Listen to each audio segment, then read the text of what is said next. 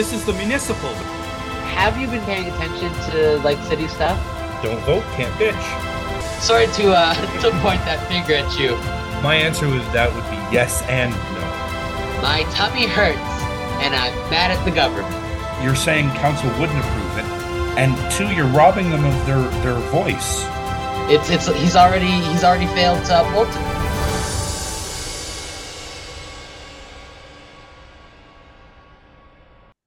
And welcome to another brand new edition of the Municipals, the premier attempts to form fit the Greenbelt onto another. Our mayor is making some bold choices, and we here at the Municipals have a very special announcement. I am, of course, Matthew. And I'm Philip. And we are blessed to be here once again. And do you know, I don't know if this is on the exact date, but it's around the anniversary. We've never talked about this before, but today, or I guess this time, is like the 20th anniversary of the Blackout of 2003. Do you got a story? I don't. That's the thing. I don't think I do. The problem is, and I feel like this has to go into the way that me and my brothers were raised. And this will sound like I'm talking about something completely different, but I'll jump back to the Blackout. When COVID started, and I believe that's going to be like a weird segue, with the lockdowns and all that stuff, you have to understand, during all that time, I worked as a security guard. Doug Ford made security guards essential. Now that was just, for construction workers and, their insurance cut they get for having security guards. I'm very cynical about the whole thing, but I was frustrated about that situation because I felt like me and my brothers were raised, almost designed to be perfectly equipped to deal with a lockdown. Our early childhood was spent in a dark, cool basement playing Sega Genesis. We were just living our best lives. And so I don't know how I'm trying to make that make sense here. Didn't really get to do that too much because I was working the whole pandemic. But during the Blackout, we didn't do anything because we weren't sporty, athletic kids. We weren't outdoorsy kids. We were gremlin, hide in the dark kids. So when the lights went out, it's not like we were like, oh, hell yeah, freedom to go outside. We were not those kids. So for me, this is around the time where I believe I mentioned it last week or the week before that I was in family residence, and I think my oldest, who was my only at the time, I think she was at an access visit with her whatever. Um, anyway, and so I was by myself and I was playing. Did they have PS3 back out then? Maybe it was PS2. I don't know. It's one of them. That would have been PS2. I was playing a game. I think it was I was big into the wrestling games back then, and it just cut off right in the middle, and I was like, "Fuck!" And then I thought it was because we've been having a few blackouts, like a few like on off or on off, and then maybe 10 minutes later it comes back on. So I'm like, oh, fuck, I guess I'll wait the 10 minutes or whatever it's going to be. And 10 minutes later, it didn't come back on. And I was like, what the fuck am I got no TV. My video game system obviously is not going to work. I think my phone was almost dead. I was like, fuck, what am I going to do? And I just stepped outside my room and I started meeting other people because I'm a little bit of a hermit. Like I won't go out of my way to meet new people. Sometimes they have to come to me. That's just the way I operate. I can't help it. But that's my little story for the Blackout. We need to find more outdoorsy people. I know. I was hoping that you would have a kick-ass story and save our listeners from my boring story. No, we were little gremlins. We were raised to be little gremlins, and now we are just adult gremlins.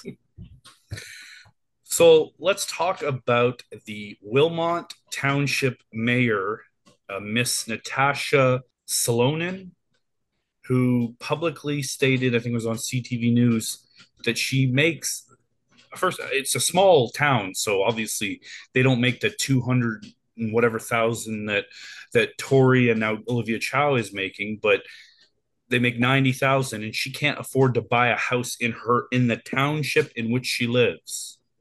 That is ridiculous. I mean, am I wrong there?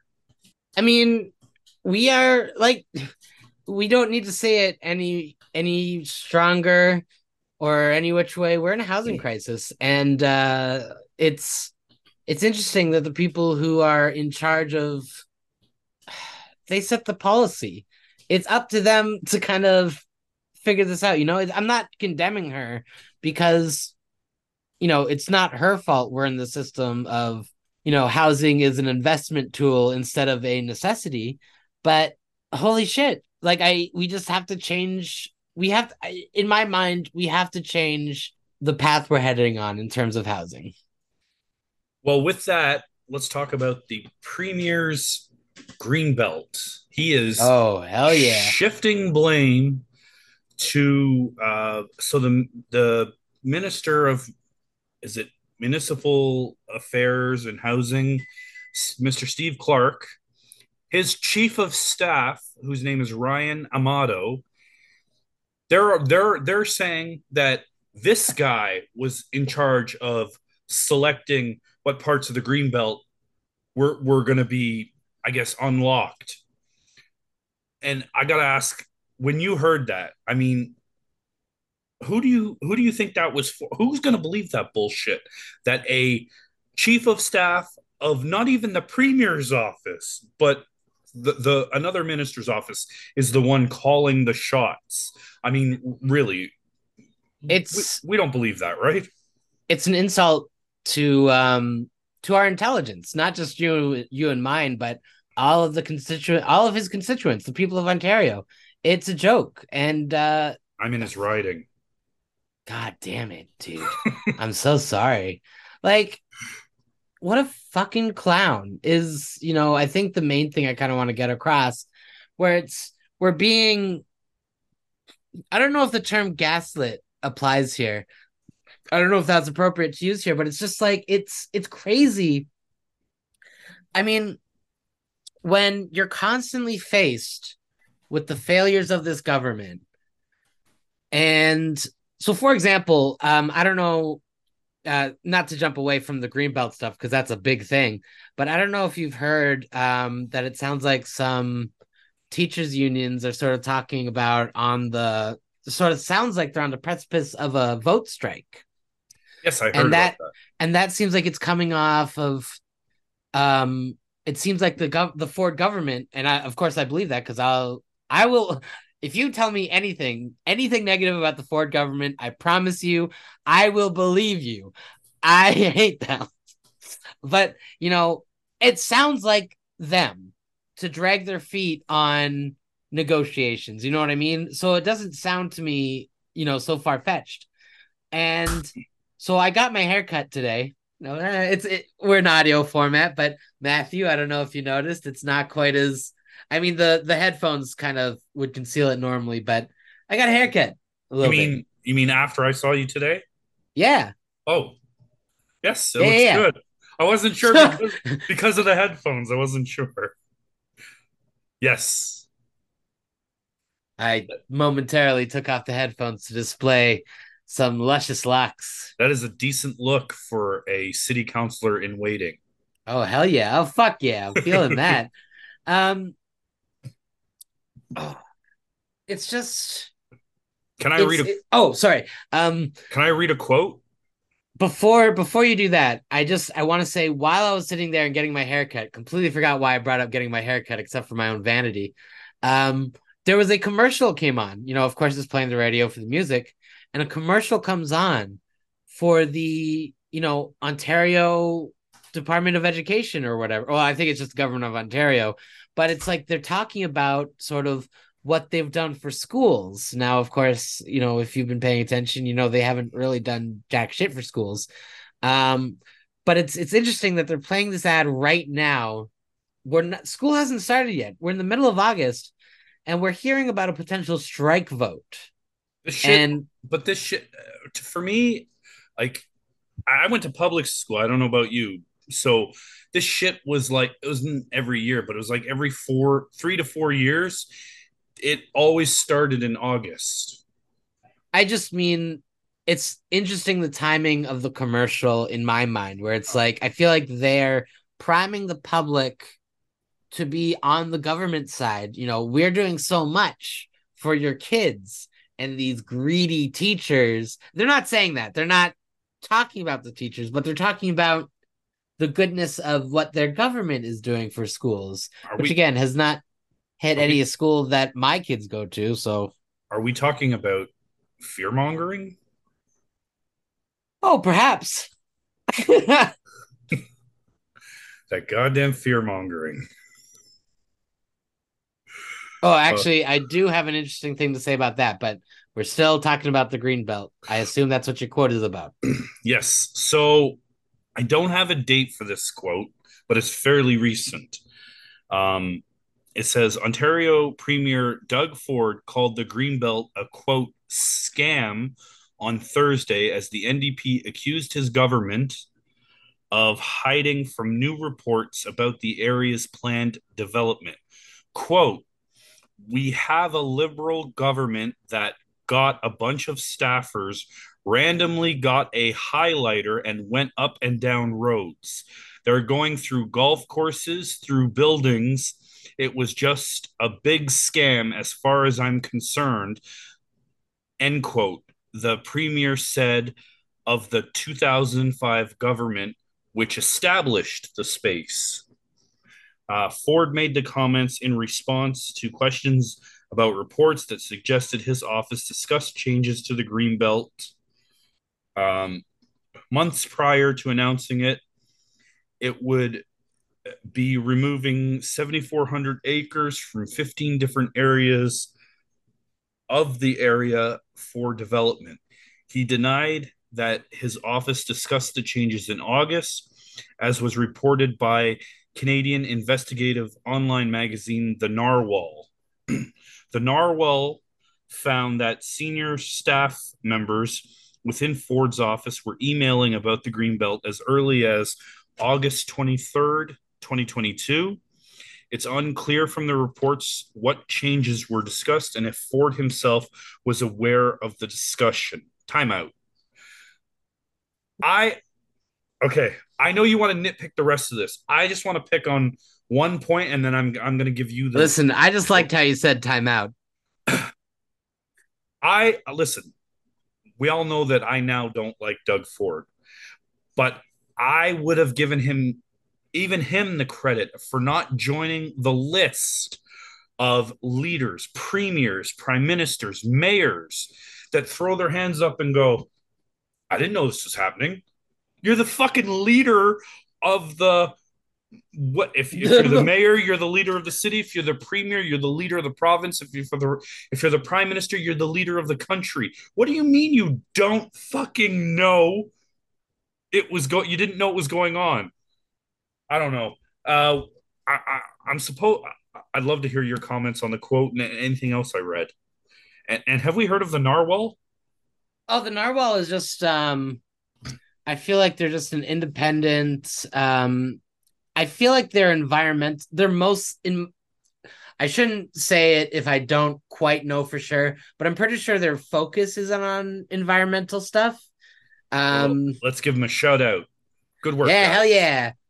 Um I know like they tweet. I know like a couple of the faces of the narwhal, not like personally, but like, I see them floating on tweeting by. They're in my mind cool. Not a great thought process there, but you get where I'm coming from. Absolutely. Um I feel like here's the thing, and it's not even particular to anything that you've just read, but sort of just in general about this Greenbelt thing in its entirety, regardless of what he's saying now, regardless if he's going to pretend that this whole time he's thought it was a scam or whatever the fuck, he's lying.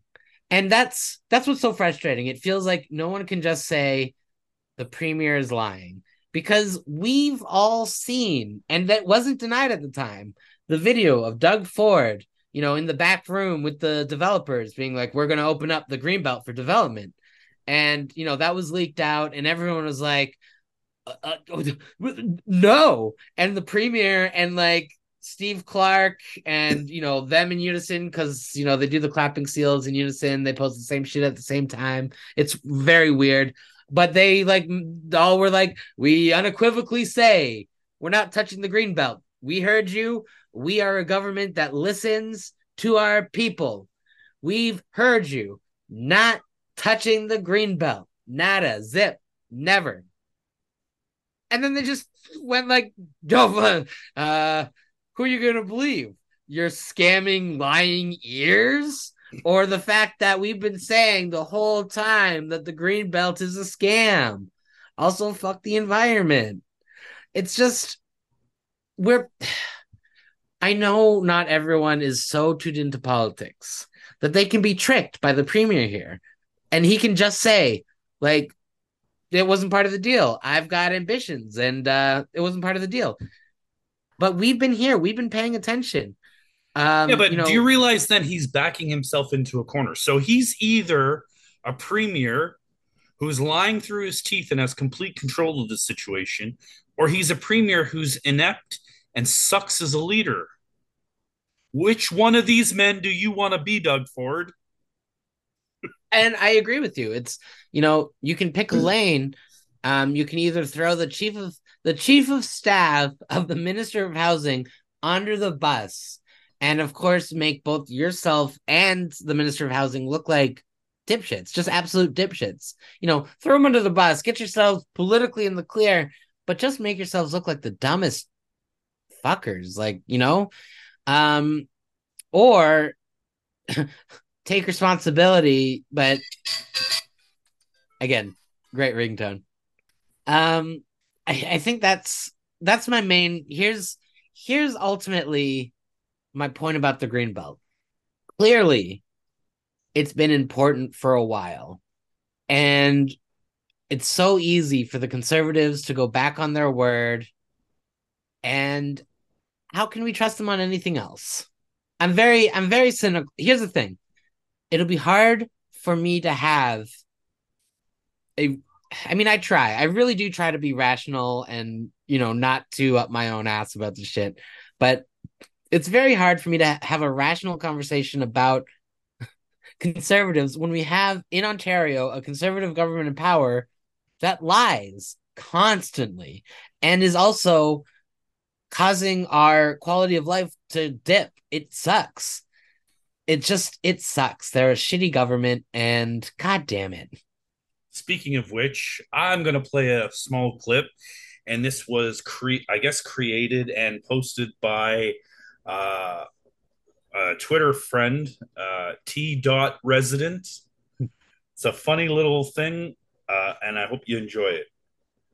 Here we go. We've never seen more backroom deals, more scams, more people getting their pockets lined. All these fat cats that are making millions of dollars, and I'm not talking about the people making $100,000. I'm talking about all these guys making their deals behind closed doors and then keeping it a secret, not telling the taxpayers. That's unacceptable. We have to make sure that we have some transparency down here. It's all about changing the lines. You're going to get a piece of property. You're going to get a piece of property. By the way, donate to my campaign for $10,000 a seat at a dinner. You know what it's all about? Is filling their buddies' pockets full of money, sole source deals, giving contracts. It's all about the money. Selling access, how many tables you want, and we'll fix you up with the green belt.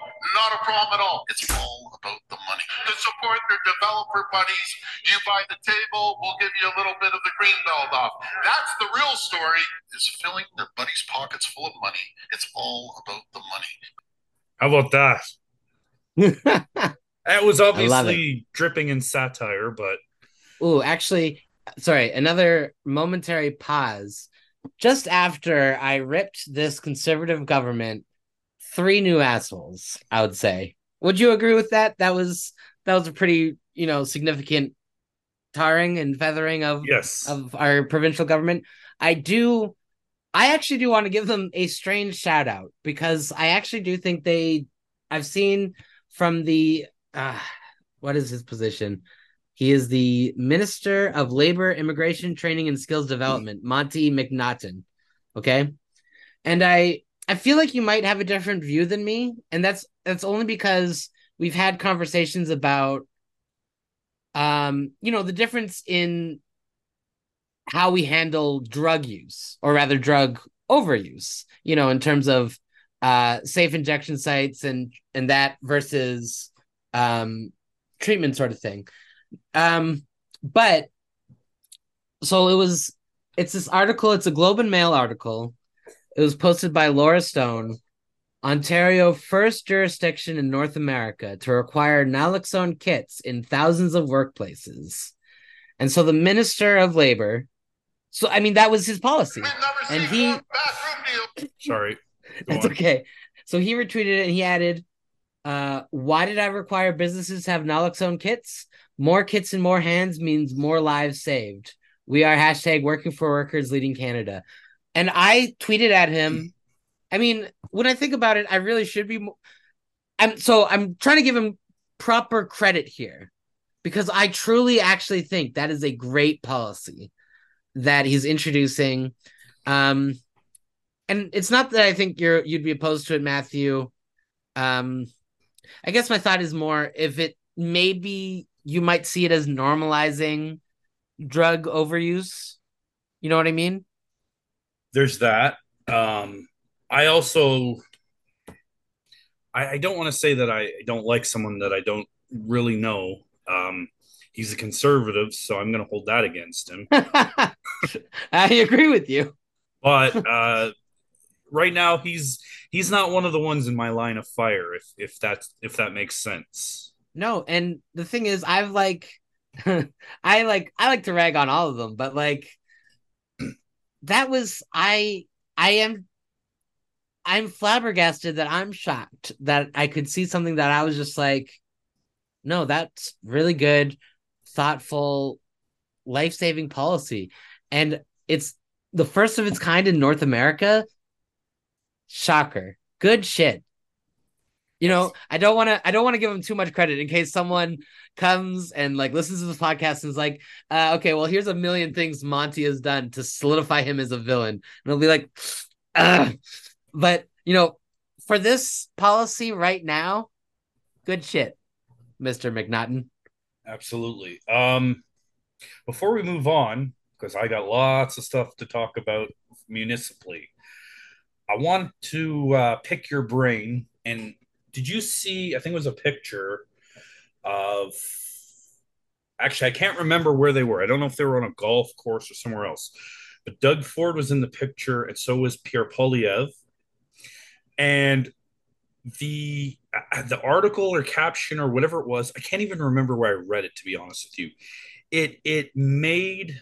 it speculated that all is not well and that they are far apart and they perhaps don't like each other.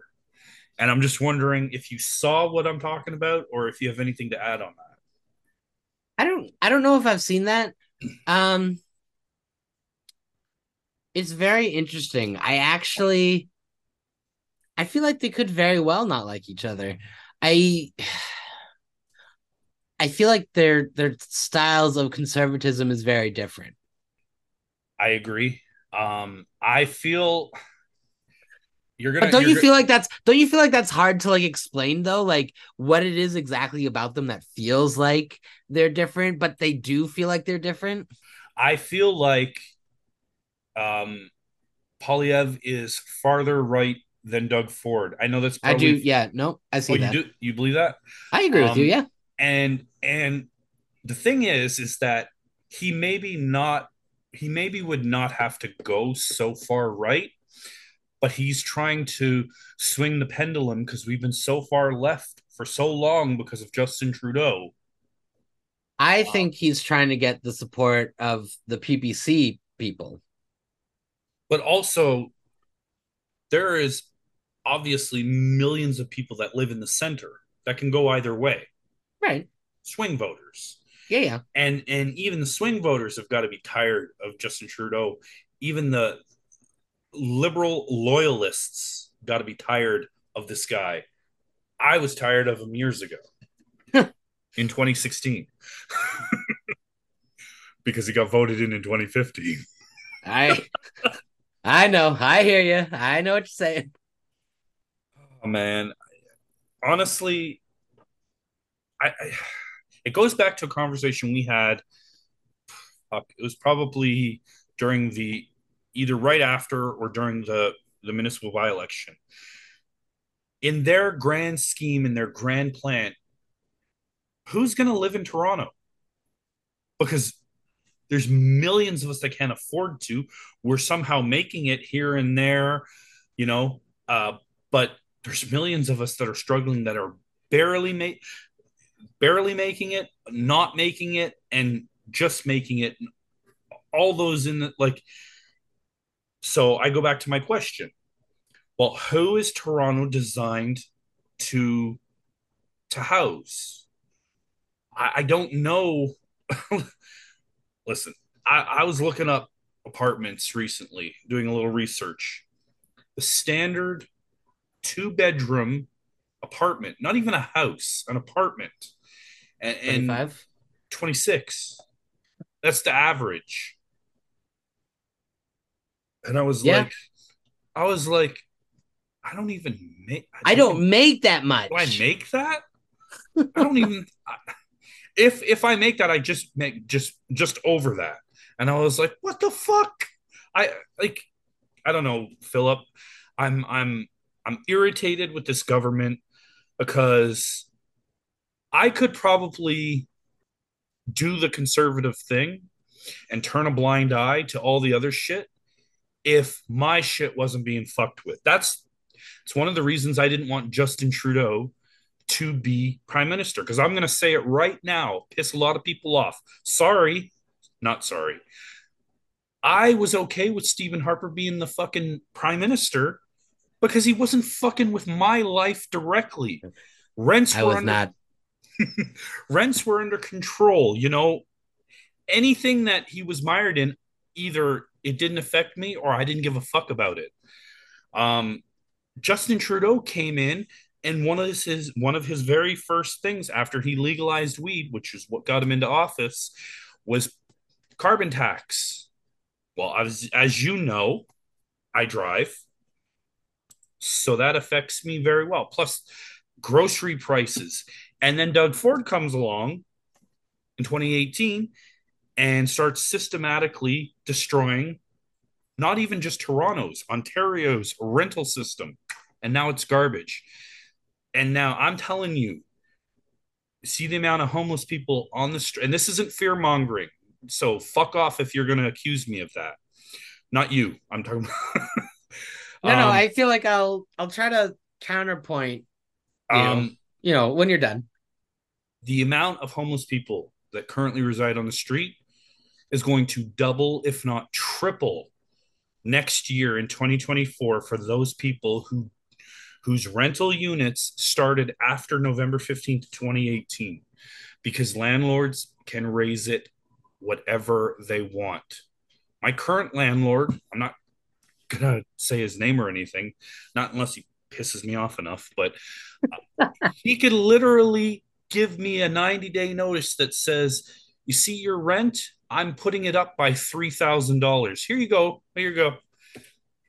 There's nothing I can do about it, which is complete bullshit. And maybe that's why even the people who don't want to admit it are ready for a Pierre Poilievre government. And now I'm going to shut up and I'd love to know your thoughts. We got about 8 minutes. Oh, I see it. Um, it's very complicated because here's the thing. As I've said repeatedly on this podcast, I've said to you, Justin Trudeau hasn't been a particularly great or awe-inspiring prime minister, But for the most part, he hasn't really played a role in our day-to-day lives. And here's the thing. And I don't know if you agree with it because I'm mostly talking vibes, okay? But most of my problems, especially when I started to encounter it with, my kids in education, and I mean, I haven't had to worry about the healthcare so much, but it's like rentals, okay? I've been in my current apartment since 2010, I believe. No, 2012. Well, Something you're like that. safe. Well, you're safe then for No, no, 2024. no. Well, exactly. Um, but that's the thing. We're So Doug Ford came in. Well, and that was the interesting thing. And why it feels like a lot of the people attributing the quality of life going down so much with Justin Trudeau's government. Again, keep in mind, no love lost. I'm not defending him. I don't think he's done all that much for us. I disagree. I think you're forgetting one major point, and that is the carbon tax controls everything. It pushes Here's not only the gas. Remember the groceries, everything that you buy. Matthew. Here's my thing about the groceries, okay? And what makes me so mad that right now we have okay. So we'll hear these articles, okay, about grocery stores making record profits. That should piss every single person off, okay? Because here's my thought. If this were, okay, at first, the excuse was inflation. And then the Okay, pandemic. inflation came down, so the price is still up. Well, it's the carbon tax. Here's my thought. If this was truly the fault of the carbon tax, the amount the profits would not be records. They would be about the same because they would be charging you the difference between the carbon tax and, what they're spending for that. But because they're making so much more money, here's the thing. Yeah, if I would be lying to you if I said the carbon tax didn't increase costs. Of course, it increased costs. Its purpose is to increase costs. Its purpose is to change behavior. But I specifically fight against the thought that it's increasing the price of the groceries so much because again, record profits wouldn't come from them simply charging the difference between the carbon tax, like what they need to pay for the carbon tax. You get what I'm saying? And that's which is why I hate when Jagmeet Singh says it's grocery CEOs being greedy, greedflation, and you got conservatives just scoffing, just like, no, that doesn't make sense. It's like, why, why is that not a part of the equation? So it's that's the thing, and I'm not telling you that the carbon tax affects your life, nothing, because that's not true. But it's just again with the grocery things, and it's not I say those things and it excuses the prime minister because it can't, because this is the frustrating thing is I support the intention of the carbon tax, the intention being that it's supposed to change the behaviors to make us consume less oil. And I understand that. But And correct me if I'm wrong, this question has never been answered. Here's the question: where the fuck's the money going?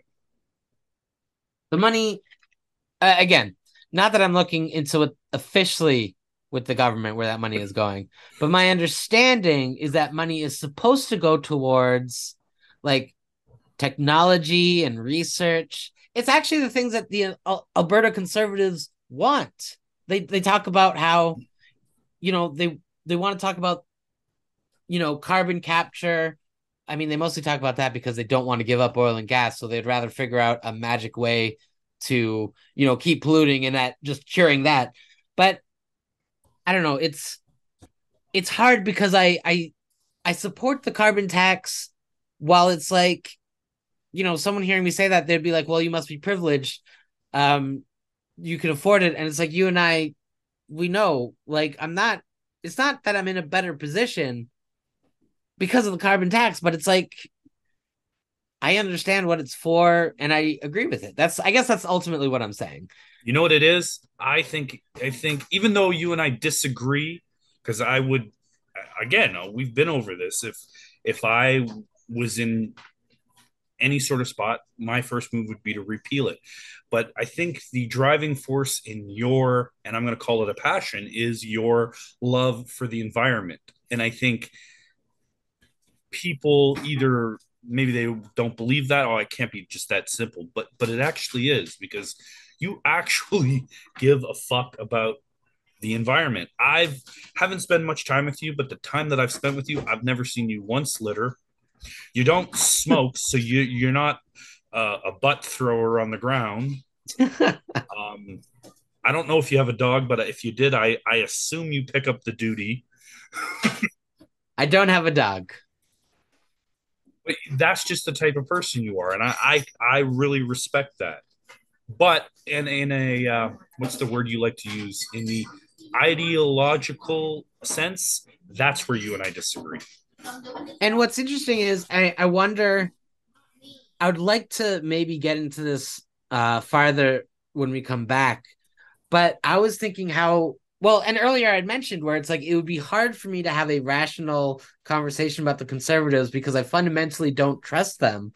I wonder if that's the exact same thing with you for the federal liberals, where it's like even if you're explained what the purpose of the carbon tax is in its best intentions, maybe fundamentally you don't trust them to do it that way. I would love that, but we do have a packed show, so let's put that on the schedule We um, got thoughts. going It's forward. Phil and I are going to take a quick break, and we'll see you guys on the other side. And we're back. Um, I didn't mean to cut you off there. If there's anything that you wanted to uh, finish this thought with, go ahead, and then we can move on and call me on that shit next time. I'm I'm gonna finish ultimately.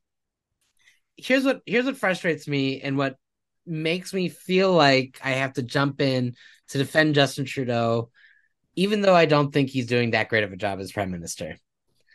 And that is, I would like the criticism of him to be based in reality and not stupid, made up bullshit. And this is going to be my example of this week. There's a, and I'm not, here's the thing. And I think I brought this up last week. I don't really accuse the media of lying directly so much as, say, using stats in a way that's misleading. You know what I mean? Yes. Um, but so here, um, I think it was over the weekend or it was late last week. The National Post posted an article. Trudeau's Law Society. Exclusive data analysis reveals liberals appoint judges who are party donors. So that sounds pretty scandalous, right? Absolutely. Okay. So, Matthew, of judges who donate to political parties, the Liberal Party has appointed 76.3% who donate to liberals as judges. Does that sound scandalous to you? No. Oh, Maybe perhaps. no. I mean, I thought you were talking about like it needed to be a higher number, but yeah, I mean, it should be 50-50 down the. No, I was gonna say that should sound scandalous. You know, it sounds like 76.3% of the judges appointed by the liberals are Liberal Party donors. Yeah, so forget the fact that they're liberal supporters. They donate. So basically, they're buying their job. So, The so job is Matthew, the job is for sale. so that is what the article is leading you to. Okay. Okay, so it's presented like that. So that's judges who donate to a political party. Now, this isn't not in the article. It's in the article, but it kind of undermines their entire point. How many a percentage of judges appointed do you think donate to political parties? 100. 18%. So this scandal that they're trying to paint as the liberals just appointing liberal donors as judges, they're talking about 76.3% of 18%. They're talking about 14% of appointed judges are Liberal Party donors. I would say that article is telling you that the Liberal Party is extremely unbiased, but of course, that's not what the article wants you to read with the headline. I see your point, and So that's a good. That that's is a my frustration. Um, Justin Trudeau isn't great. I promise you, I don't like the man, but please criticize him for real and not stupid bullshit. This was posted by a few conservative MPs, a couple of some real brain trust senators that we have in Canada. Anyways, so it's not a scandal. Anyways, and I if you're gonna that's and if you're gonna bring up Justin Trudeau's faults, I mean, there's a lot of them. there's a lot. You don't have to try very hard. You can trip. I can take two steps and trip over 17 him fumblings. Although ironically, I do love the video where it's pre him prime minister and he's like, I'm gonna show you a party trick where he falls down a flight of stairs and then he just falls down a flight of stairs. It's very funny. Fuck Justin Trudeau.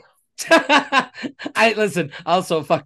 I'm okay saying that. Fuck Justin Trudeau, but I do love the man falling down some stairs.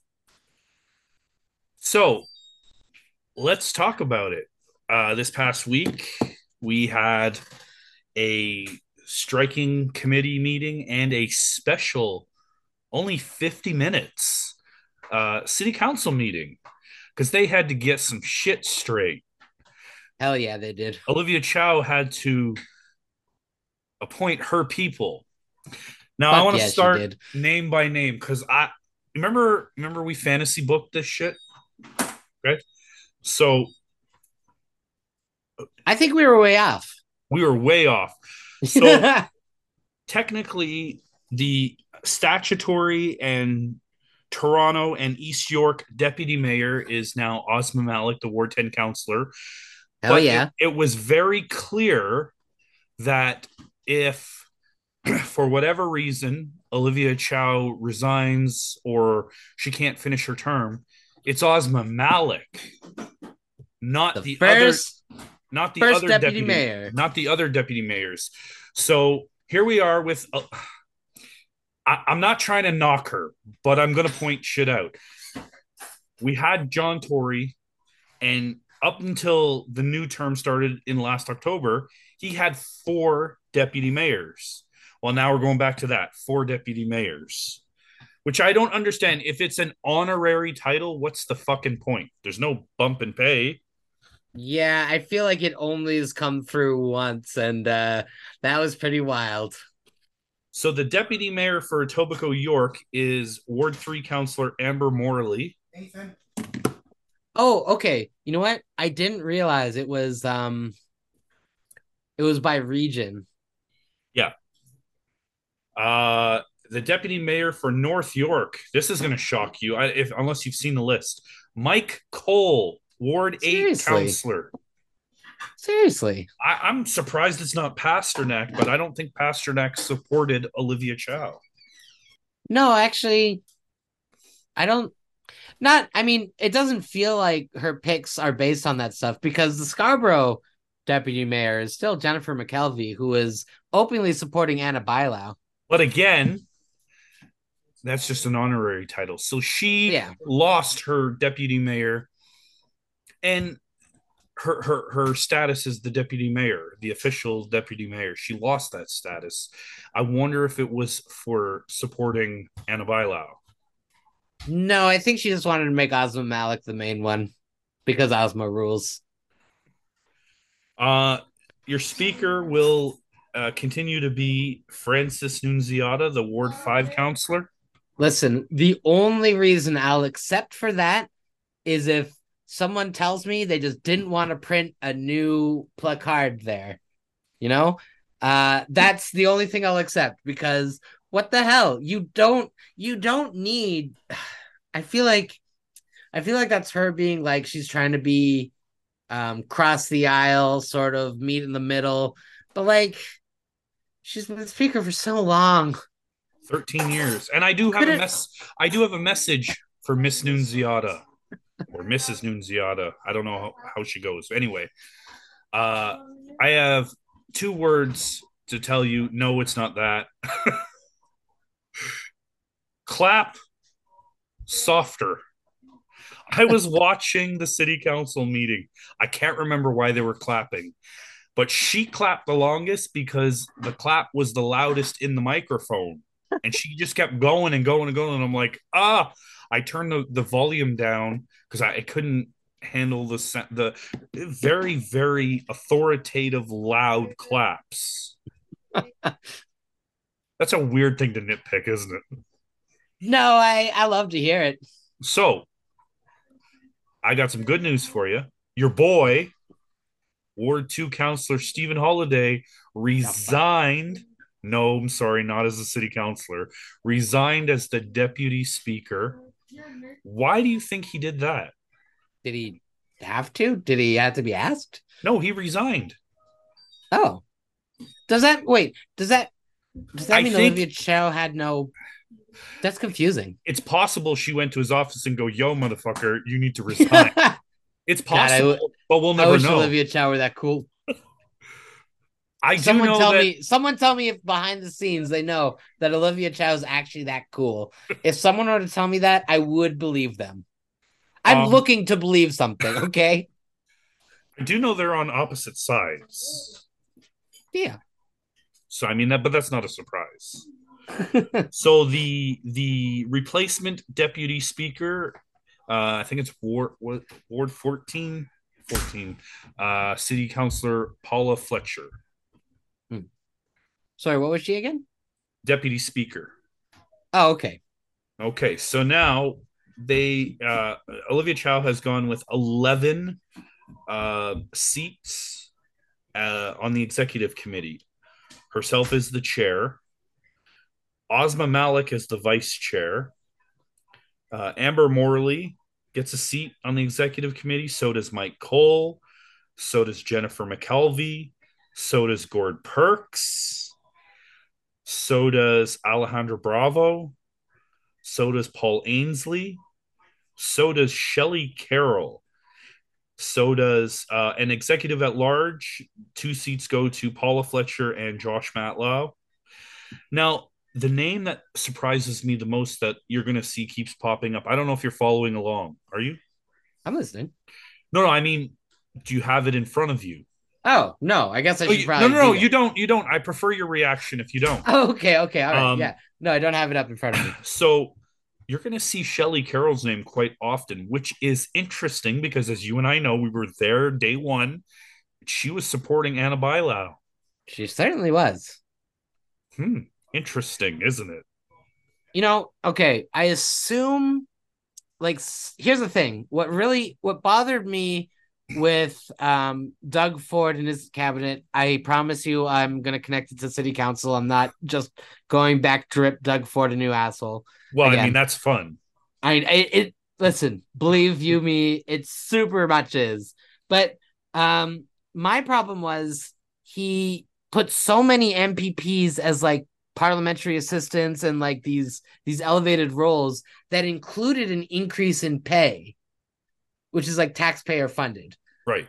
Here's okay. Sorry, coming back to how I want to connect this to the Toronto City Council, I feel like it's fairly silly to have almost half the council on the executive committee. It's not scandalous because I assume they don't get a pay bump for this. Well, that's a great question. I And just I don't assume the city has the funds for a pay bump for that sort of thing. no, you heard it. We're broke. We're broke as hell. Even though we're going through on MLSE, is that something you're bringing up? No, but Well, a fuck funny them. little tidbit. Funny little tidbit. So You ever been approached? That sounds bad. You ever been approached by a guy or a girl selling like stuff out of boxes on the street corner, like perfume sets and stuff? Maybe Mm, back in the day. not. Not Uh, recently, not recently, but I can't even like think of the experience. so I used to be one of those guys. Oh hell yeah! And Yeah, the comics by Young Bloor. no, we used to go to actually we funnily enough, we used to go to broke places like Regent Park, Parkdale, and other places. Jane and Finch was good on Fridays. Um, but anyway, I was getting to a point now I can't remember. Um, oh fuck, I had a great point too. Uh, hopefully it'll come back to me. We rev ourselves up and then we lose where we are. Um, If someone smarter than me could tell me if that's like ADHD or something, that'd be great. I'd love to know. so for the planning and housing chair, Gord Perks, the planning and housing vice chair, your boy. So I know this. And it is, I know it's Bradford Bradford. I do listen. I love this. Someone else said it before I did, so I'm not making this comparison myself. But I love this buddy cop pairing. Like, I have to tell you, I hope anytime they're in a room together, Bradford in his like mind palace hears the laughter like that Gord had that one meeting where Bradford was grandstanding and Gord was laughing through it, assumedly to like ruin the soundbite. Anyways, I fucking love this buddy cop pairing. I truly do. Um, Also occupying a seat on the planning and housing committee, Jamal Myers, Hell yeah. Francis Nunziata, I don't know why. Josh Matlow, Hell yeah. and Michael Thompson. Yeah, we're gonna get to Michael Thompson. Yeah, we'll talk about that when I'm done this because we don't want to lose our train of thought again. Yeah. The Economic and Community Development Chair, Alejandro Bravo. Hell yeah. The Economic and Community Development Vice Chair, Shelley Carroll. Now is what do you suppose that is? Is that mostly like events in the city kind of thing? I think so. Oh yeah, probably tourist stuff too. Yes. Cool. Also occupying a seat on the Economic and Community Development Committee, Chris Moyce, Paula Fletcher, Jay Robinson, and Ozma Malik. The Infrastructure and Environment Chair, Jennifer McKelvey. The Infrastructure and Environment Vice Chair, Mike Cole. Also occupying a seat on the Infrastructure and Environment Committee, James Pasternak, Anthony Perusa, Diane Sachs, and Amber Morley. I was gonna say, I wondered if what it seemed like what those picks had in common until you got to Diane Sachs and Amber Morley was that they were all like um incumbent counselors. So in my mind, I'm thinking maybe Olivia's side is like they've been in government, so they know government sort of thing. And with Diane Sachs, of course, she's environmentalist. Like I'm pretty sure she's former Green Party, so that Yes. makes sense. And then whatever, throw Amber in. She's cool. She can do what she wants. Um, so for the infrastructure, oh, sorry, we just did that one. General Government Committee, the chair, Paul Ainsley, the Nightmare. Hell yeah. Oh, is he still the nightmare? Is that part of the striking committee? Oh, I don't know. I thought you, Oh, I thought you called him that, so that's why I called him that. it's a real title. Oh, I'm pretty okay. sure. You know what? I'm gonna Hold I'm on. gonna Let's. send you keep talking and I'm gonna tweet at Paul. The General Government Committee Vice Chair, your boy Stephen Holiday. Really starting to feel not great about the your boy bits about Stephen Holiday. You notice how I know that you have a kinship with Paul Ainsley, but I didn't say your boy to Paul Ainsley. I Because when I say that, it's only going to be in a negative connotation. Um, Sorry. So also occupying a seat on the General Government Committee committee is John Burnside, Lily Chang, Vince Crisanti, and Nick Mantis. Your thoughts? Sorry, I was so focused on my tweet to Redo the names? Paul Ainsley, Stephen Holiday, John Burnside, Lily Chang, Vince Crisanti, and Nick Mantis. oh my god, with the exception of Counselor Ainsley, and I don't really know too much about Counselor Mantis. That's like a straight up roster of villains. What is that file? The General Government Committee.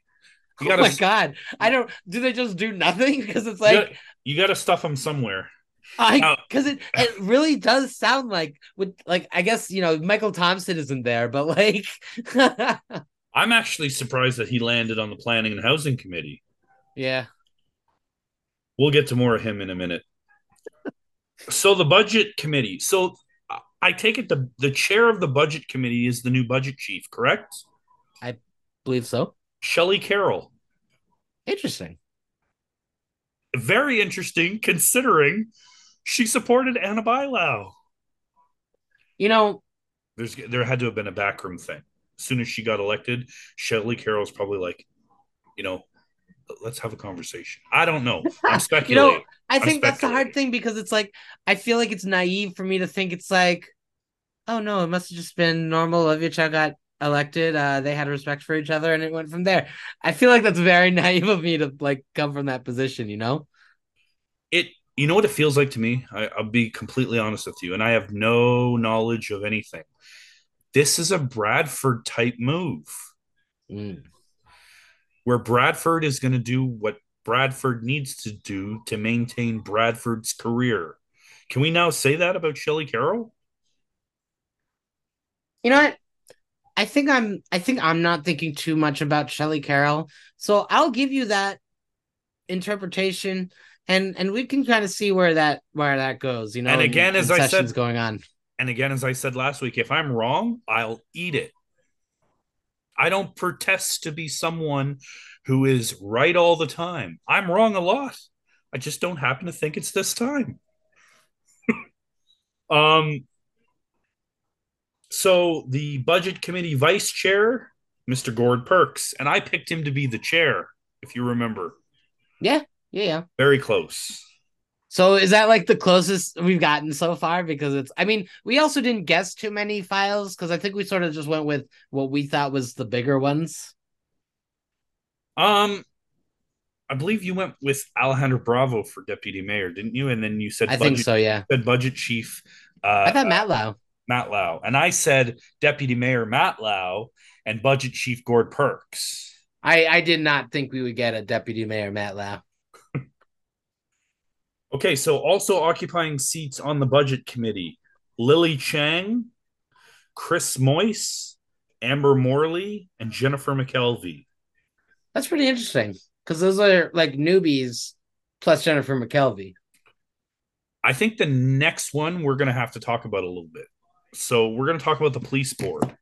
And before I tell you who's on the police board, Olivia Chow declined her right as the mayor to be on the police board. And I got to hear what you have to say about that. I feel like it's hard for me to know. It's hard because here's the thing. I feel like it's a symbolic gestural thing um that I support. At the same time, you imagine okay, here's the thing. I don't know how strong a voice the mayor has on the police board. Remember when I can't remember who we were talking to. Rob Davis. Oh yeah, yeah, Rob Davis. He was telling us about how the police get their budget, whether or not the city agrees with it or not, essentially. How much influence does the mayor have on the police board? If it's very little and it's mostly a symbolic seat, I'd say I'd say she's sending a good message by giving that up. And That's a good point. but if now here's the thing.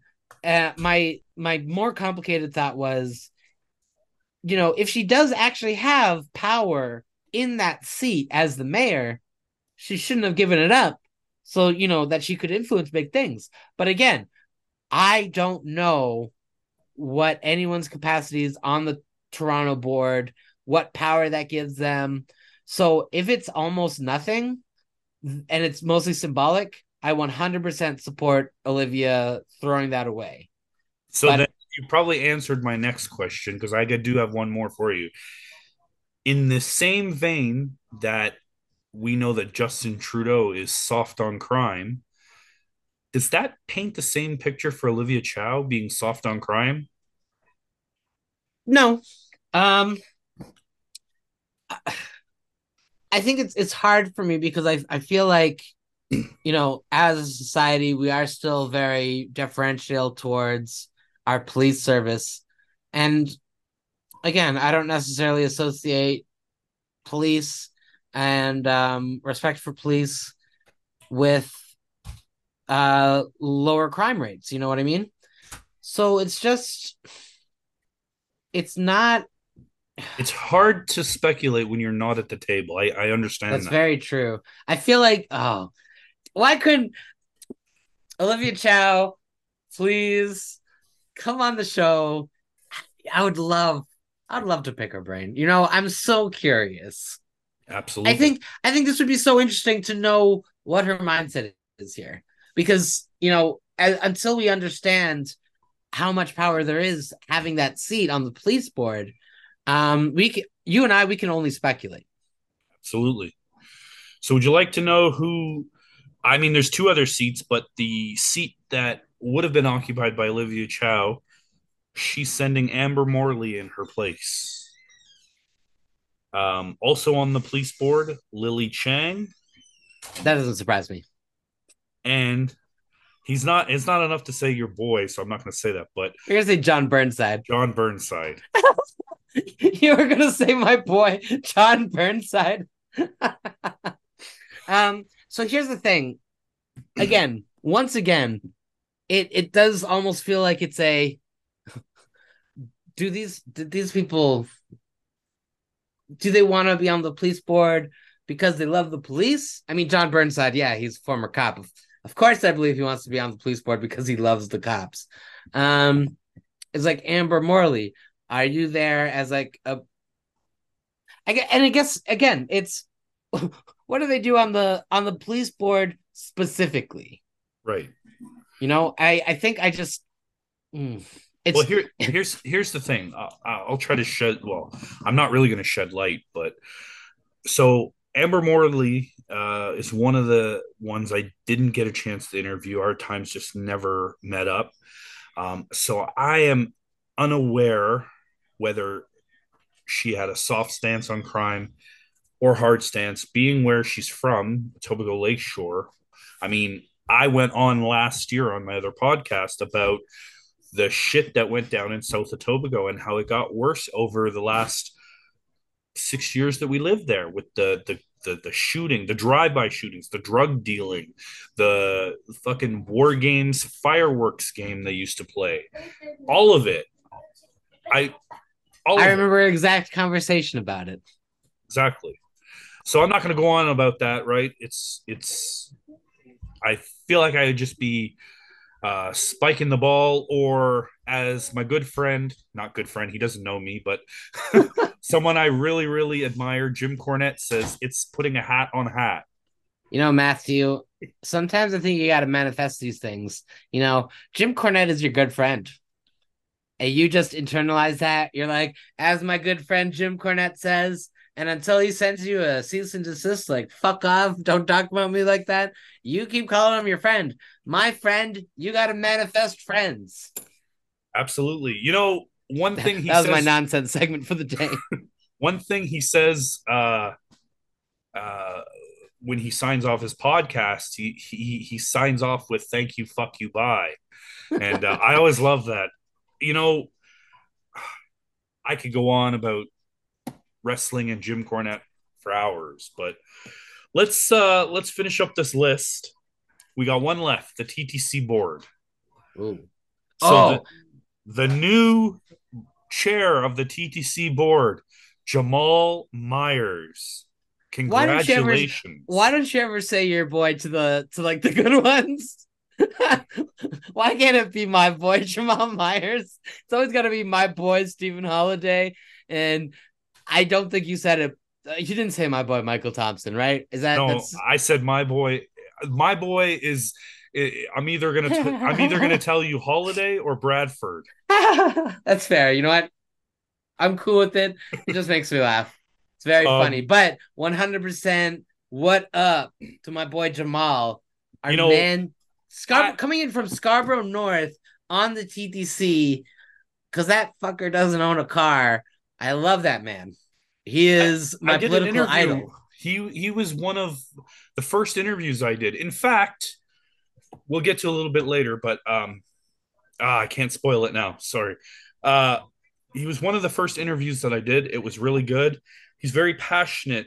He talked about um, he talked about helping his grandmother across the street, and that's when it kind of formalized in his brain the problems with not only traffic but TTC congestion and all that kind of stuff because it all kind of wraps together. So also on the TTC board, Josh Matlow. Hell yeah, that's my boy. Again, my boys are the good ones, please. No, I know I don't want to ruin your joke, but Paul Ainsley, oh yeah, so we're still pretty solid. Diane Sachs. I feel like I have something to say about Diane Sachs, but knowing what I know about Diane Sachs, that appointment makes sense in terms. Well, actually, no, it doesn't. Um, Well, I mean, I have something to say about Diane Sachs, but and the last two, Chris Moyce and your boy, oh my god damn it, which boy is it? Stephen Holiday. What the fuck? At least at at least sometimes Bradford pretends to give a shit. Stephen Holiday, what are you doing? So I have a statement here from Ozma Malik. I'm going to read it real quick. I'm incredibly honored to be appointed the first deputy mayor of Toronto by Mayor Olivia Chow and my fellow councillors. I love Toronto. It's my home, and I believe that everyone should be able to imagine a future here. In a city like ours, all of us should have what we need to thrive and see ourselves reflected in our city's leadership. I'm excited to collaborate with neighbors across the city and my city council colleagues to meet our most urgent priorities and make life better for all Torontonians. Together, we can do this. I I'm going to point this out, but it's going to sound like I'm being picky.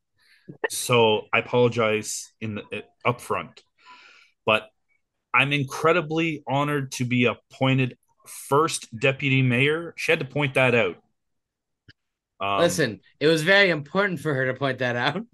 and also, she was she was appointed by Olivia Chow, not her fellow councillors. Oh, how's it phrased? It's phrased, "I'm incredibly honored to be appointed first deputy mayor of Toronto by Mayor Olivia Chow and my fellow councillors." Olivia Weird. Chow is the one who brought the list to council and goes, "Here you go. This is what I want." Yeah. As she should. I, She is the mayor. yeah, it sounds like it's just like flowery language, like it doesn't. I feel like not everything needs to be read too deeply into, but at the same time, you're right. It's a weird thing to say. Um, there are some tweets here from Olivia Chow. Today, I'm proud to introduce the Toronto team, who are all committed to addressing the many real and immediate challenges ahead of us. This team reflects Toronto and is single mindedly focused on the people's priorities and building an affordable, safe, and caring city. I I made a commitment to bring a deeply collaborative style of leadership to City Hall and a renewed purpose to deliver the kind of change that people demand. Today, we took the first step. Your thoughts? Just it's just I feel like the hard thing with these like political statements is like they all sort of sound like flowery without too much intention. Do you know what I mean? And I feel like that's a very cynical read, but I'm very cynical about politics this week. So We're gonna so next I have something that I want to read, but it's gonna take too long. So next week I'm gonna read this, and it's just more in depth about the positions and the people who are going to be in them. What I did was just read you a list very quickly. We got 5 minutes. I want to. We have to touch this, so we're going to touch it, but we're just going to put our fingerprints on it. We're not going to grab it and make it our bitch. I got to get your thoughts. Pickering Mayor Kevin Ash received campaign donations from several developers who benefited from the Greenbelt removals, but not many donations from actual Pickering residents, it seems. This was a tweet by John Boker. And it's funny because oh, that's a picture. So the top two names that I can see are D. Gasparis of the construction family. yeah. Um, there's other ones too. The Apostolopoulos family. There's lots of D. Gasparises and the other name I just said. In the amounts of like 12,000 something. I can't because it's cut off. 12,000, 13,000, 13,000. You know, or whatever. Like, so, it's funny. Another thing that I don't know if you knew this, but when I was on my other podcast, I wasn't just interviewing Toronto candidates, I opened it up Ontario wide. I spoke with someone who ran in Ottawa for Ottawa mayor. No, not the guy who won. It was someone else. But Kevin Ash is someone that I reached out to repeatedly, never got a response. It's one of those things, as our old friend uh, used to tell us. If they're not available before or during the election, they won't be available afterwards. So there's that. And I just, we got 3 minutes. I'd love to I don't even know if you know about this. Whatever you want to say about this, and maybe next week we can dig into this deeper. Yeah, I hadn't heard too much about this. But it's more shit on the Doug Ford tree, right? Like this is just I mean, it's it's the Pickering mayor, so it's I don't know, but it's like I think I had heard somewhere that it's in terms of vocal support for the Greenbelt swap.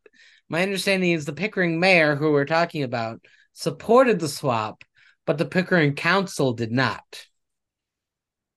Correct. And I don't think Pickering does not have the strong mayor powers. However, um, these are the same, correct me if I'm wrong, please do.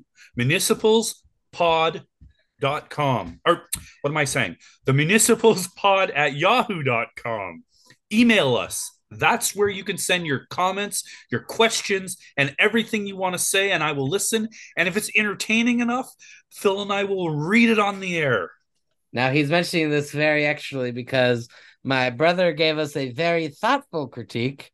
He did specifically say he didn't want us to cover it. Unless I read him wrong, and he's like, "I want you guys to cover this." In which case, I misread you. Sorry, dude. But it was a very good thought. I think we might have just missed saying the email the last few episodes, maybe. It's possible. I'll say it again at the end. So my point is, again, correct me if I'm wrong. Some of these names are the same donors for the Conservative Party. Do you remember when I had that flip out, whatever you want to call it, where I said everybody should be a goddamn independent because parties are not free. They're No. owned. They're owned by their donors. And that's the problem that I have with party politics. And it's not exclusive to Canada, it happens in the US. That's why I have made a solemn vow that I'm going to try to vote independent whenever I can. If I have to strategically vote, like I'll be honest with you, we got a minute here, so I got to wrap it up. But the only upcoming that I would see that I would have to shift my vote strategically is to get rid of Justin Trudeau. At this point, even though I don't like Jagmeet Singh, I've been honest about I don't like any of them, but I'm willing to take NDP government. I'm willing to take conservative government, and if the Bloc Québécois was big enough, I'd be willing to try them too. Hey, Even listen, they can always hire me to run Scarborough Southwest Black Quebecois. or the Green Party. Come on, Oh shit! All the Greens. come on. Yeah. Anyway, we are going to take our final break, and we'll be back on the other side. And welcome back. And Philip, I said I would update everyone the following week. Like last week, I said I would update everyone. So let me go ahead and do that. I still have gotten no response from our city council, specifically Councillor Moyse, Councillor Carroll, Councillor Sachs, and Councillor Perusa and Councillor Morley. That's right. I didn't tell you. I actually emailed. I actually emailed Councillor Carroll after we recorded last week, and I'm going to read it to you. It says, "Hi, Councillor Carroll. My name is Matthew King, and I run a weekly podcast called The Municipals, where we cover Toronto municipal politics. I've listened to the clip of the roundtable that you took part in last week on the 1010. I just put on the 1010, but I meant the 1010 radio show with I think they understood. With Rob Davis, and would like some clarification. You stated that the city does not have the money to spend on changing the street names like Dundas and Yonge. But you also stated that council was still going to debate it. There's a Toronto Sun article stating that Mayor Chow is moving forward with this. When is this matter scheduled to go to council? And why would council debate this matter knowing there is no money? Also, there are other matters more important, such as the Toronto homeless, the housing crisis, the TTC, the Gardner, Ontario Place, and so on. Why is this matter not at the bottom of the totem pole where it belongs? Thanks in advance, Matthew King, the Municipals. P.S. You are welcome to appear on the show anytime you like." I love it. We gotta get those invites in. No answer. I listen. Again, I'm not trying to knock any of the names I just threw out there.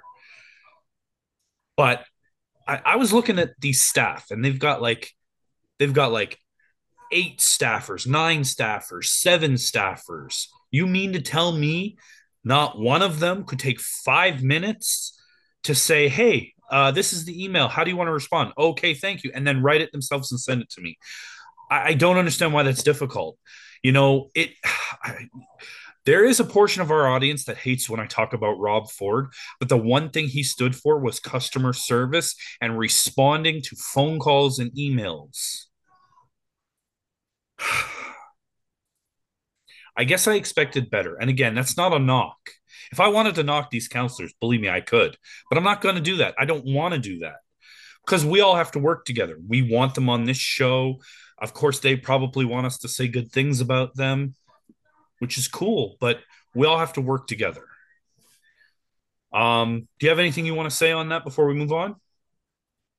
You know, I don't have all of the details. I really should before I blast Counselor Sachs, but there's a tweet going around Oh, that yes. has. Thank you. Oh, have you seen that? I was going to bring it up, but I forgot. Yes. Do you have it in front Oh, of you? yeah, I do. Let's do it. So it's at Miss Longpree, Anne Marie Longpree. So apparently she's been emailing Diane Sachs about her public statements about I assume the homeless encampments. I really wish I had the time to figure out what that was, but she sent a response, a very curt and short, really just not. Anyways, the response was, again, I wish I'd known what the email was initially, but the response was, "Dear Anne Marie, I appreciate your concern, but I put children's safety first. Best wishes, Diane Sachs." See, I don't God, understand the context because if we're talking about, okay, if this woman is frustrated with the tents at parks, then I could understand Diane Sack going, well, no, I side with the kids' safety. We got to get rid of these tents. I understand. I may not agree with it, but I understand it. yeah. However, it doesn't. If you flip it around, that doesn't work. You No, so obviously the email would be in support of encampment clearance. no, No, no. They'd be in support of the encampments and the people there. So like she was saying that either I don't know, it sounds like she sucks. uh, this all goes back to the one of the very first votes. Remember, and she voted alongside John Tory, and then had felt the need to have to defend it on Twitter Yeah. and Oh and yeah. and an Can you email imagine blast. like that first thing you do and then oh my god, just going on Twitter and having to embarrassing. Please promise me that when you make it, because it's not a matter of if, it's when you make it, you're That's not confidence that I wish I had. you're not going to feel the need to have to defend every decision you make because you'll have done the back work before you make the decision because you'll have asked your constituents, which I'm not saying none of these counselors do, but we don't ever hear that. Yeah, that's true. So should we move on to the well, it's the semi-main event. I left this out. You know, we hinted at it earlier, but I left it out because it deserves its own, I guess, plot. Okay. And I'm talking, of course, about was it this past weekend at the Caribbean Jerk Fest Mm. on stage dancing with Mayor Olivia Chow, Counselor Michael Thompson. Can I go first, and then you can take me to school or agree with me, whatever you want to do. I need to get this off my Go chest. ahead.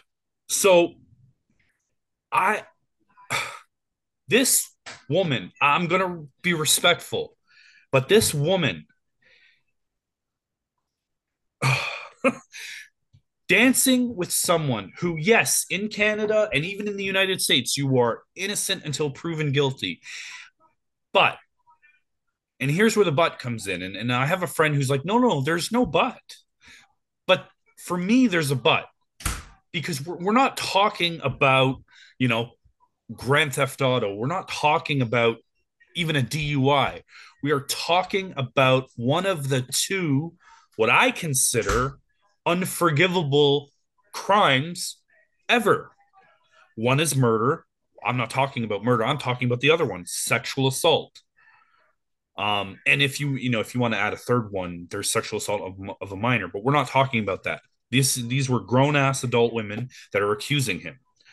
So even though you are presumed innocent until proven guilty, or innocent, not even presumed, innocent until proven guilty in this country and in North America, I can't help but say, but due to the nature of what he is charged with, come 2026, let's, for argument's sake, I'm going to speculate. Let's say that he is found guilty before 2026. Am I insane in thinking that anyone who's running against Olivia Chow is going to play that video to remind everyone that she was dancing with a sexual abuser? I think that's fair. I think I mean Alleged sexual abuser at this point, but you follow me? the Um, game of politics, a huge part of it is perception and you know that's the thing. How It's not a good look for Olivia Chow. I'm sorry. I It's agree not. with that. I don't think it like listen, the best yeah, what's interesting is I feel like who who here is interested in defending Olivia Chow doing a like shimmy with Michael Thompson because like it's not going to be pro Olivia Chow people. I don't think Michael Thompson has like a cult of personality that has, Thompson people. So it's like why just optics are a huge part of the game. Absolutely. And it bothers me because, as we know, Olivia Chow is a female, and that makes it even worse. It's different if it was a male mayor, maybe. I don't know. I have no idea. Well, I mean, if it were John Tory, we'd just assume like I guess what's terrible is we wouldn't think twice about it if it were John Tory. No, because they're already high fiving behind the scenes. Yeah, I It guess that's just frustrating. It's frustrating because it doesn't. It's it stupid. it rubs me the wrong way, and this is the kind of shit that I remember that I don't let go of. Um, it's just bad. And if he is convicted, I'm telling you, there's whoever wants to run against Olivia Chow. Hello, Josh Matlow. Are you listening? There you go. In the Here's you go on a Josh, silver if platter. you're my friend, you will not do that. Not the run part, just the take advantage of that.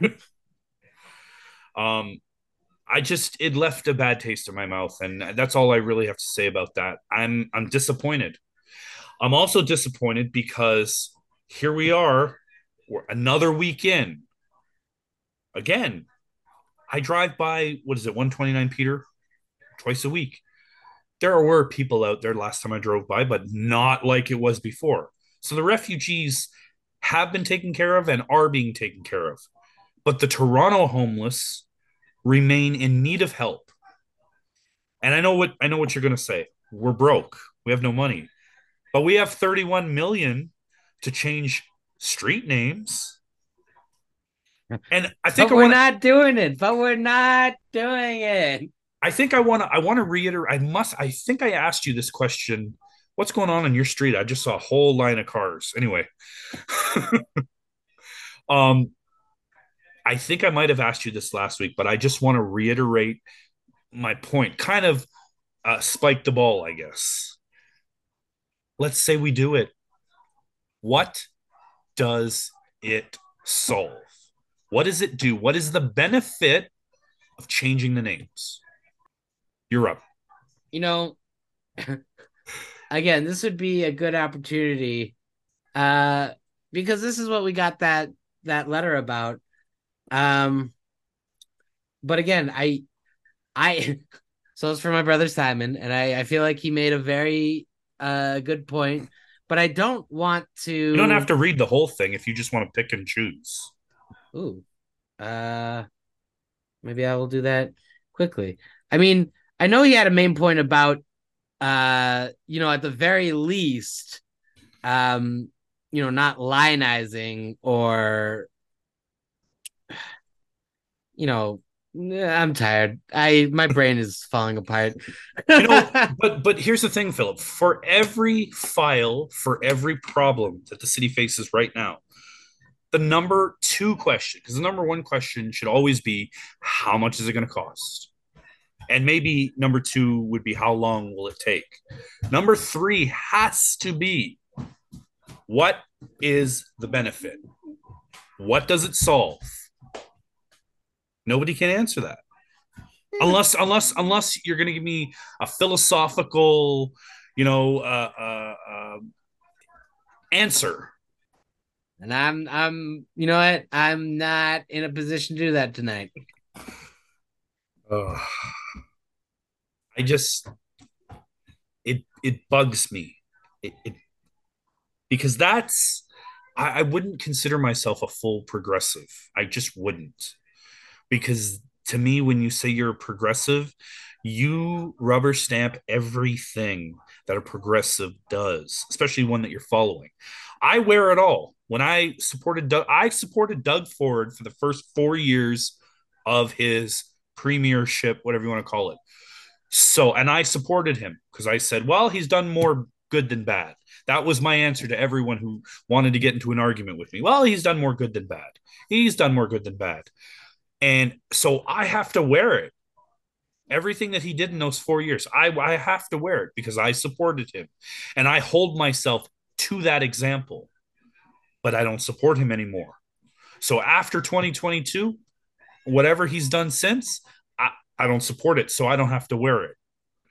Um, so I feel like if I said, well, I'm a full blown progressive and I support progressiveness, that means that anything that, because Olivia Chow would be, if she's not described as NDP, she's definitely described as a progressive, which means that I would have to agree or You know what? I don't know. I I would have don't to. No, you don't subscribe to that? know. I think, I think you're not giving enough people credit for not necessarily being partisan to. You can support Doug Ford, but that doesn't, like, for example, you can support Doug Ford, but you don't have to have supported every single thing he did. You know what I mean? So Right. even if you consider yourself a progressive, you don't have to support. And in fact, like the sort of joke, the online joke about leftists is that there's constant infighting because there's so many different um because no one like, oh my god, it is, You I'm can't. falling apart. You It's can't. 9 p.m. It's the leftists can't agree on a definition. Is that what it is? Comes No, down it's to just no, it's just I think what I'm trying to say is you can label yourself as anything. You don't necessarily have to own the decisions made by governments who align under your banner because you're not, frankly, you're not the one there. You could have, in fact, you could have voted for them, and their decisions don't necessarily have to reflect on you. I think that's my position. that's a good point. And I think this is a good point to end it and tell our listeners, if you guys want to get involved in the conversation, we want to hear your comments, your questions, suggestions. Please email us at themunicipalspod@yahoo.com. And if it's entertaining enough, we'll read it on the air. I will. But That sounds like let's a threat. let's get to our big announcement. So we are going to be taking a short break, a 2 week break to coincide with the rest of the summer. Phil and I both have families. We want to spend some time. I got some time off coming up. So I don't know your situation, but that's my situation. And, we just want to spend more time with our families, especially the kids before they go back to school. So we're going to be taking a 2 week break. But what Phil doesn't know is you're still going to be able to get content. I'm going to dig into my archive, and Ooh. next week, I'm going to put on an old interview that I did with current city councilor of Ward 11, Diane Sachs. Oh shit. I'm also going to put on the following week um, a an interview that I did again way back with current city councilor of Ward 23, Jamal Myers. Oh yeah.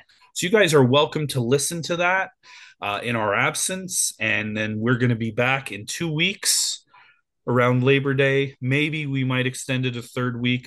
We'll decide then.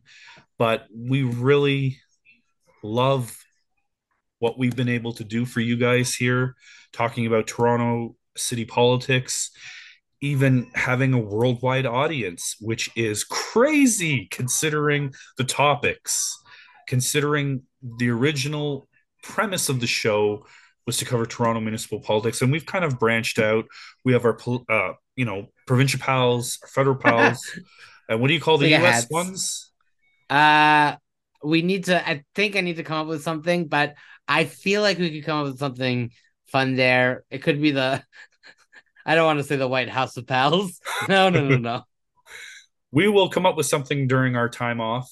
Um, Again, but before we go, we want to thank our listeners. And I think we should do the list because we're not going to be here for 2 weeks. So, we have listeners in Italy, France, UK, Belgium, Turkey, Philippines, Sri Lanka, uh, Venezuela, Barbados, Mexico, El Salvador.